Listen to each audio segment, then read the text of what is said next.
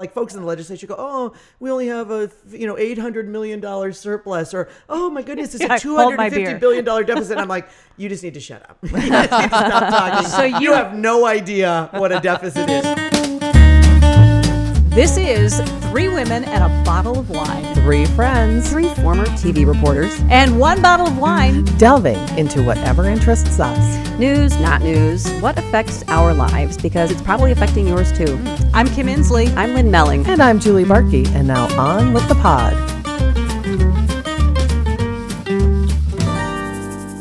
Hi, everybody. Our guest today is a true trailblazer. Amy Koch's resume includes small business owner, GOP state senator, first woman to be the Senate Majority Leader for the state of Minnesota, which I remember oh so well. Amy, that's when we met. That's when we met. She's a lobbyist and adjunct professor at the University of Minnesota and one of 4 people who like to stir things up on the podcast Wrong About Everything. Which is my favorite. And she's super fun and I love her so much. And she's come off an amazing couple of years. So you ran Karin Housley's U.S. Senate campaign in 2016, which was an interesting ride to be sure. Interesting for Minnesota because the seat belonged, of course, to Al Franken. And then we had 2 women running for the seat. Interesting given the circumstances. So I want to jump in with what that campaign was like for you. So I always say that I kind of joked with a friend the other day that I haven't had a quiet year this decade, but I'm here to tell you that 2019 has been lovely.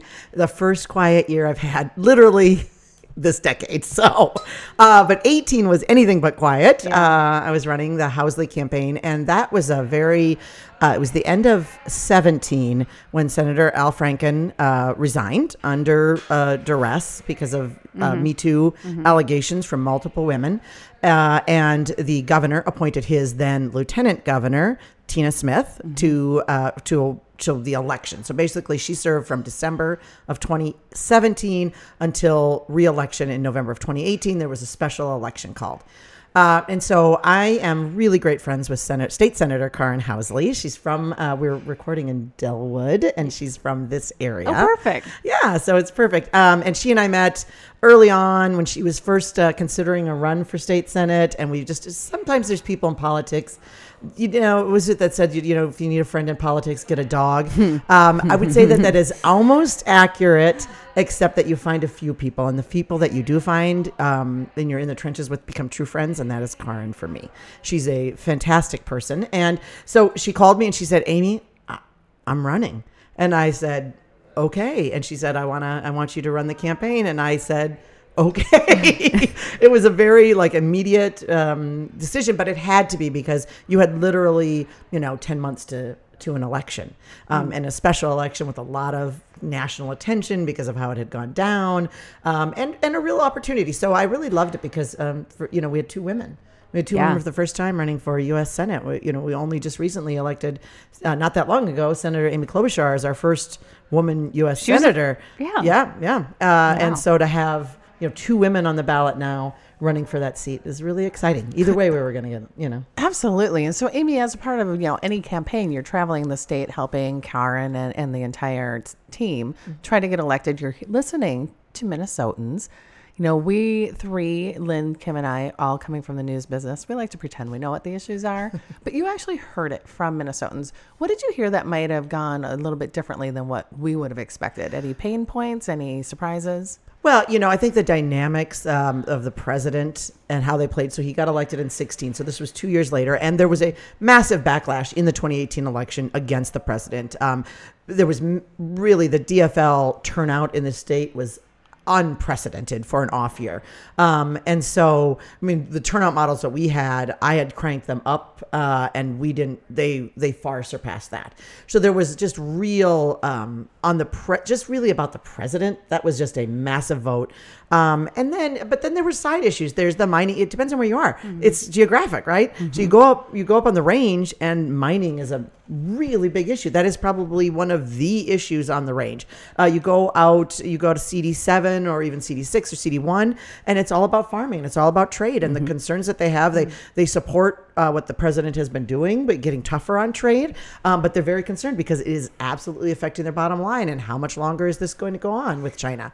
But I would say in the suburbs, so much of it was they just did not, the rhetoric, the political rhetoric that had been so hyped up, they were just so tired of it, and voting for the DFL was a sort of a way to vote against that, even though the president wasn't on the ballot. It's interesting how things flip around too. When you talk about the Iron Range, my grandpa, grew up on the Iron Range. He was a miner. He was a Democrat through and through because of the labor, because of unions. But now, so very Democratic, very blue, but because of the environmental issues, and it's flipped around to red. It's such an interesting, I feel like we're in this kind of interesting universe where left is right and right is left and up is down, and who knows where the lines blur. Right. I mean, 9 years ago, if you'd have told me, it was 2010 when Chip Kravac beat out Oberstar on the CD8, which is the range. And that was the first time a Republican had won it in 40 some years.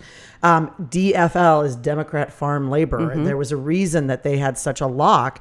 And you are absolutely seeing that, not just with the farmers who have very much shifted Republican, but the laborers, the unions. If you look at the 49ers or the carpenters unions or the, IBEW, union labor is moving over to the Republican side as well. And so it's a really interesting, I mean, politics are always fascinating, but it's so much fun. And so to that point, Amy, it just seems to me that right now there's so much acrimony, and we were saying off when we weren't recording that it's just a very anxious society right now. Have you ever experienced anything quite like this before? No, it is so anxious. And what I say about it is, no, there's so much anxiety on both sides, by the way. So I attended the Trump rally. I've not been vocally supportive of the president. I like some of the things he does, but I've been pretty critical also. But I've gone to his rallies because I want to see. And what I saw even leading up to the rally, and this is so interesting, you would see the activists that were planning a protest, and they were on alert because they thought, oh my gosh, Republican activists are going to infiltrate us and cause trouble, and people are going to get hurt as a result of that. And then on the Republican side, you saw fear. You saw them saying, oh, these activists are going to be out there, and you need to watch out, and they're bringing tear gas, and this is what Antifa does. It's not even just anxiety, like there's actual fear of the other side. And I watched on Twitter both sides doing that. And I thought, most of the people that I know, yes, are there going to be a few troublemakers? But most of the people I know that are going to the rally are just going to the rally, because they support this president and they want to go see him and it's a big deal. And most of those folks out there protesting are just like genuinely opposed to what he stands for, and they want to stand up and talk about it. And that's not to hurt anyone. Right. And when I see that happening, it makes me anxious because it's not your issue versus that issue. It's becoming people against people. Like, I do not trust you people. Right. You're going to come at me with pitchforks. No, you're going to hurt me, which I think is dangerous for the country. And the other thing too is what happened. So we've learned that people are trying to tamper with our elections, other countries. And I guess I shouldn't be so surprised by that. Right. But now going into 2020, I find it really alarming. I find it alarming that people easily pass around stuff on their Facebook and stuff. I remember getting stuff, and I'm like, this is absolutely not true. Why is relative whoever sending me this? It's unsourced. It's not true. It's a lie. And this continues. And Facebook says they're not going to do anything as far as advertising. And you can run a fake ad, and it's going to be A-okay with them. This is alarming to me. So do you have concerns going into 2020 about the election itself, the integrity of that? Well, I always in the end have more faith in the electorate, and so I think that more people are becoming very wise to that. What is it that Zuckerberg said in his testimony? I think it was AOC that asked him, okay, if I decided to run ads saying this Republican supports my Green New Deal, they would accept that ad? And Zuckerberg basically said, yeah, I think they would. And so I don't think there's either side that's a big fan of Mark Zuckerberg and Facebook. It's just such a behemoth, and we're all on it. And it is how we communicate and keep track of people's, I keep track of my cousins and all their births and their, getting married. And so I don't think it's going away anywhere soon. But I just really hope, I think social media offers such a platform. The president, love him or hate him, but to have the president of the United States going directly to the people in Twitter is really spectacular if you think about it. Now, do I agree with what he says and how he uses it? No, it's too much. But to have that accessibility where all of us can tune in and hear directly from him every day from the President of the United States, yeah. it's unusual. And it's a very powerful tool. I think we just have to get our arms around like the ethics and it's just such a new frontier, and it's a little Wild West still. And we're going to have to wrestle that down, because there is such an opportunity for, untruth and dissemination of propaganda. And we have to use our critical thinking. You Absolutely. got to use your brain. And then when you have a foreign entity that has discovered this hole and is actually using it to exploit and to affect elections, some to success and some not. Well, it's really, and It's a concern. Yeah, and it's a tool that's dividing people, that's pushing people away from each other. It's creating fear. I'd love to know, in your podcast, you're constantly, like, the whole point of your podcast is to talk to somebody that doesn't agree with you. And I feel like in our society right now, we're losing that ability to have a conversation with somebody that doesn't agree with us. What have you learned in your podcast, and do you have hope that we'll get back to a place where we can start to have civil conversations? So I do. So a couple things, social media, I think, though, it gets a really bad rap, and there's a lot of it too. I will say that I think this division started before social media. This division started with the 24-hour news cycle, and you can find that when you started to have MSNBC on one side and Fox News on the other, and literally you could watch the same story on those. It is, if you've ever done it, compare the two, you would not even know that you're on the same planet watching the news. And if I may just say, from a Republican side, that the president talks about fake news, and I'm not talking to a bunch of journalists, so this is going to get dicey. It's okay. Okay, but let me say that there was a leftist slant to the media for a very long time. Just a center left. If you interviewed the folks in the newsroom, the vast majority would be left. Now, I don't think that's the same of local news, but especially on a national level. So there became a natural sort of suspicion of media. Now, the president came in and has exploited that to the nth by calling it all fake news, which it is not. And I think that becomes dangerous when you start, just completely dismissing. But there is an element of responsibility that the media has themselves, because they do have an extra special responsibility to be neutral and to absolutely check their facts over and over, because as soon as the president unearths something where someone has gotten over their handlebars trying to take him out, then he says fake news and everybody goes, yep, fake news, just what he's been saying all along. So I will say that. As to the podcast and what I find is hopeful, most people, when you talk to them, just like sitting around like this, like most people feel the exact same way we do on our podcast. They aren't, they're Republicans or Democrats, and they have very strong feelings about the issues, but they'd really rather like talk about it and have a great conversation. But what I found is that mistrust is what gets in the way.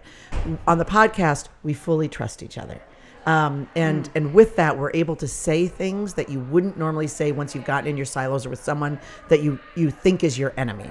So Javier is completely on the other side of me on almost all issues. But I know him and I trust him. So when he speaks, I know he's coming from a good place. And I know that I can actually talk about Republicans in a way that is a little more sensitive, and I can be a little more honest about, I got to be honest. I actually have a real problem with what's going on with our, let's take Syria and the Kurds and the removing the troops from that area. I think it's terrible. I served in the military. I was at the NSA. My husband was an Arab linguist. I know what the Kurds have done for our country, and us pulling out of there is, I think, unconscionable and wrong, and I think it's a strategic area. Anyway, I can say that with Javier and know that I'm going to be okay. And I think I think people just have to start talking to each other more, and you can enjoy a glass of wine or do it over a beer, but that's what's really missing, is finding that friendship and trust. And that friendship that you can trust. I don't think a lot of people know this about you, but you are in an amazing fantasy football league with a bunch of women. And Wow. with Karen Housley. And I've been trying to get on this league, but you guys are afraid of me, and I understand that. No. It's all You're fear. so good. It's okay. Right. So, We've I mean, here. really, It's legend. that's a true platform for trash talking and, everything that's right and wrong in society. But how do you make that work and keep your friendships intact? And do you think that really it parallels a little bit with politics and keeping those friendships intact? Oh, it totally does. So we have a 12 women league. It's been going on for about 6 years. When we started, it's called the Gridiron Ladies. Because I named it, and it's an homage to Margaret Thatcher, who was the Iron Lady, and it was all Republicans to start. It was all Republicans to start, and I didn't know anything about fantasy, but I wanted to try it, and I found a bunch of other women that didn't have any idea about. I tried to be their token nonpartisan. Well, we've allowed one Democrat, and we have one Packer fan now. And the Packer fan came in much harder than the Democrat. Like, that was a much tougher decision. That would be tough. But it is. We started when we didn't even know, like, what's an RB. We would say, like, what's an RB, and we'd have to check. What is Are that? you kidding me? Running back. Running back. I know. I would have won 5 those years first later, couple you of would years, have and it's a absolutely great trophy. Running back?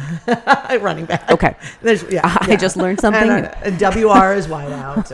So now we're pros. Lynn's trying to figure out how to equate that to some kind of outdoor gear. Anyway. I just love the question because I don't think guys would ever, like, there would ever be any of that kind No, of. but we were safe to ask each other, Yeah. and we learned together, and now we trust each other. We're terrible to each other. We have a text thread every Sunday, and you Trash text, it's crazy. And we even got featured a couple of years ago. We were on Sunday morning, You CBS were. Sunday morning, yeah. National. They were doing the Ladies of Fantasy, and they featured our league on I love CBS. it. Because on why Super Bowl wouldn't Sunday. you, right? Yeah, well, and so Yeah. when you trust each other, and so not to bring it back to politics, but I think there's that lack of. You used to hear about Democrats and Republicans going down to the diner and having Yes. lunch together. Or in Iowa, there was a great governor, Bob Ray, who, when Democrats and Republicans would get into squabbles up on the on the floor of the state house, he'd have them go down to the basement and play ping pong and not talk about the issues, just to build that trust. Right. And it just seems like there is a lack of just friendships, and everybody's on guard and not Yeah. willing to let their guard down. Famously, Speaker of the House, Democrat Tip O'Neill, was fast friends with President Ronald Reagan, and that wasn't a relationship that moved a lot of amazing things forward in our country, and got us out of the sort of 70s and into some real economic boom times in the 80s and 90s. Well, so. and Amy, I noticed that when I was covering the legislature, and you were in the Senate at the time, and a lot of people, while they disagreed on the Senate floor, the minute the cameras were turned off and people were in the hallway, there was handshaking, people were going out to dinner together. There seemed to be some camaraderie, if not necessarily friendship. Has that been lost, or do people just not see that? I think most people don't see it. That was the one thing that surprised me too, Julie. Not just the friendships, but like 85% of what happens at the state capitol is bipartisan.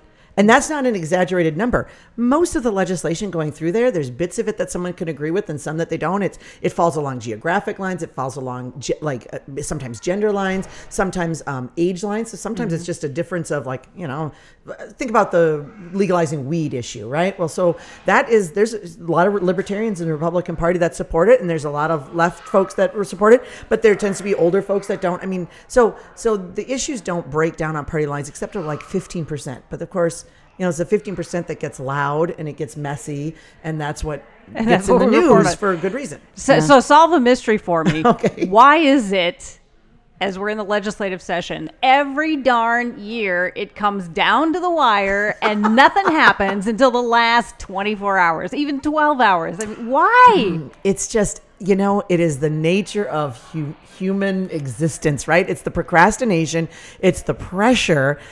I don't know what it used to be, but I started serving in 2006, and I don't know that there was a single year, I would have to look, that we ever got done early. Ever. Nope. I No, well, I there. don't remember. Nope. Right? Yeah, No. every year, and it's down to Every the year. wire. But There'll there be was a special always the session. promise of getting done early. Right. So there was this little carrot dangling in the air, and we were like, oh, maybe I can plan a vacation. No, I cannot. And well, the It's worst, okay. of course, was 2010. And that was when Yeah, the deficit. Republicans, right. And that was with good reason, though. So Republicans had just won the state house and the state senate for the first time in 40 some years.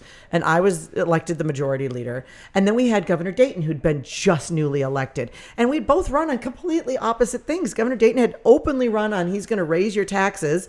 And we had absolutely run on not a penny more. And we both got elected. So we found ourselves just staring at each other. And then, by the way, the November forecast came out the first week of December, and we had a $6 billion deficit, which now I laugh at that. Like, folks in the legislature go, oh, we only have a, $800 million surplus, or, oh my goodness, it's a $250 billion deficit. And I'm like, you just need to shut up. You just need to stop talking. So you have no idea what a deficit is. So you had this enormous problem, and you had to work with someone who ran on a platform that was completely different from yours. Completely but different. you did it. So how did you do it? We did. So what it found, first of all, we formed relationship early. And there was my first meeting with him. He came to my office actually. And I remember I was like, I have to give him a gift or something. And so I bought him this bunch of M&Ms. I found out we had a tracker on him during the election. So we contacted the Republican tracker and said, what does he eat for candy? And they said, we saw him eat peanut M&Ms a lot. So I bought just a bunch of peanut M&Ms and put it in this this jar, big glass jar, and wrapped a bow on it. And then he came to my office and I offered that to him. And he was so touched. He was so genuinely touched. And we had our meeting. And then we were going to go talk to the press. And he was carrying the jar of peanut M&Ms.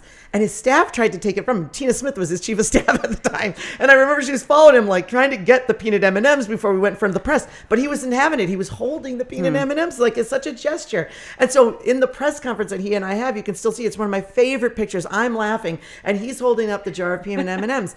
So, I mean, it started, we knew we were different, but I really always tried to stay in that like zone.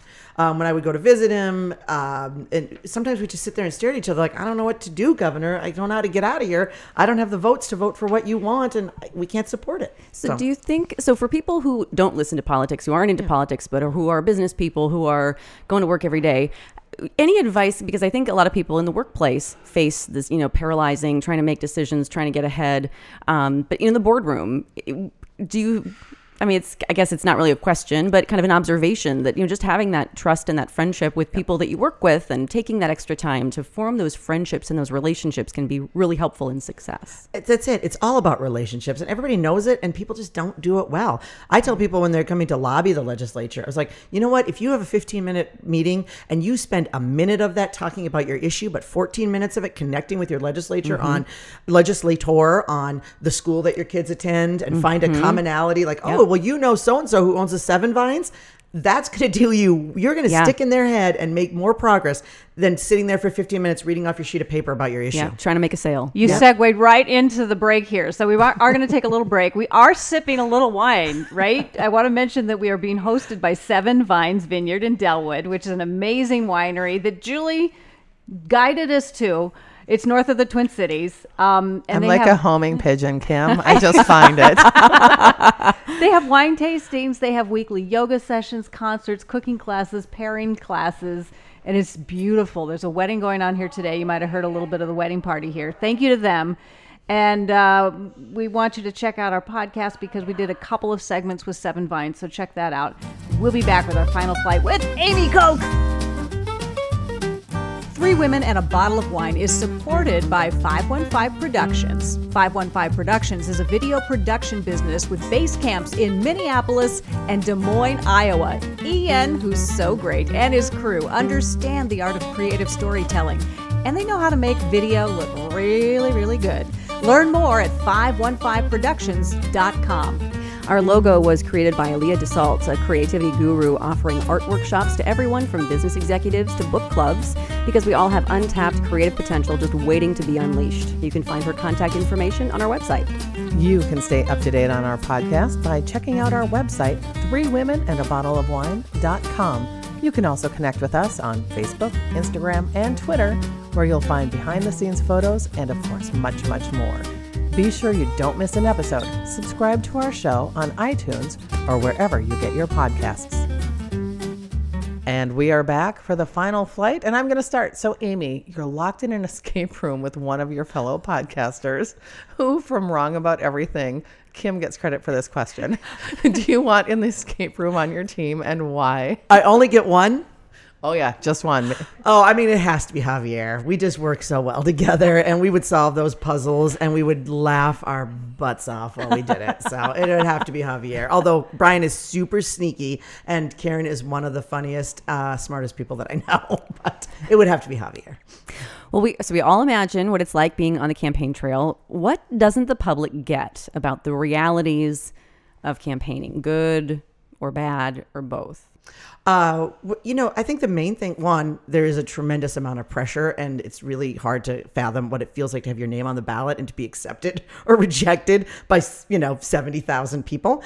And that hurts, and no matter how thick your skin is. But also, just for a note for women, run for office, please.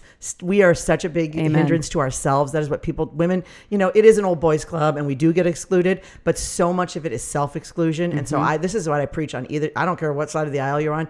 Run for office. You make amazing candidates. You will win. You are the best person. You're so often will say you aren't. And other women support those women who are running. And by the way, exactly. And they are Amy, in support. I'm going to disagree with that statement. I think anybody doing online dating knows what it's like to be rejected by 70,000 people.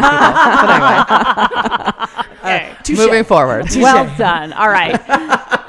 You still have to spend a lot of time at the state capitol, Amy, and so you just moved to St. Paul as well in recent months. What's your favorite thing about either the Capitol or the capital city? Because we want to give St. Paul a little love here. We do need to give them some love. Yes. So I was so worried to move to St. Paul because I thought it's going to be so boring after 3 years by the Viking Stadium in Minneapolis in this beautiful condo loft. I love St. Paul. It has got its character. It's got a whole different character. It is laid back. And I know everybody says, well, St. Paul, keep St. Paul boring. I have not had a moment of boring in St. Paul. That's what I love about St. Paul. And maybe it's just me. I don't know. Maybe. I'm bringing it. I'm bringing it, St. Paul, but there's nothing about it that's boring. Nothing about you that's boring either. Right Thank on. you, Amy Koch. You are listening. You can listen to Amy at Wrong About Everything anywhere you get your podcast. It is truly one of my favorites. It gets me through runs. It gets me through a bad day. And there's a new one every week. Agreed. And you can almost always walk away with a smile. But anyway, thanks again, Amy. And you all are listening to 3 Women and a Bottle of Wine. Until next time, ladies, and thanks again to Seven Vines Vineyard.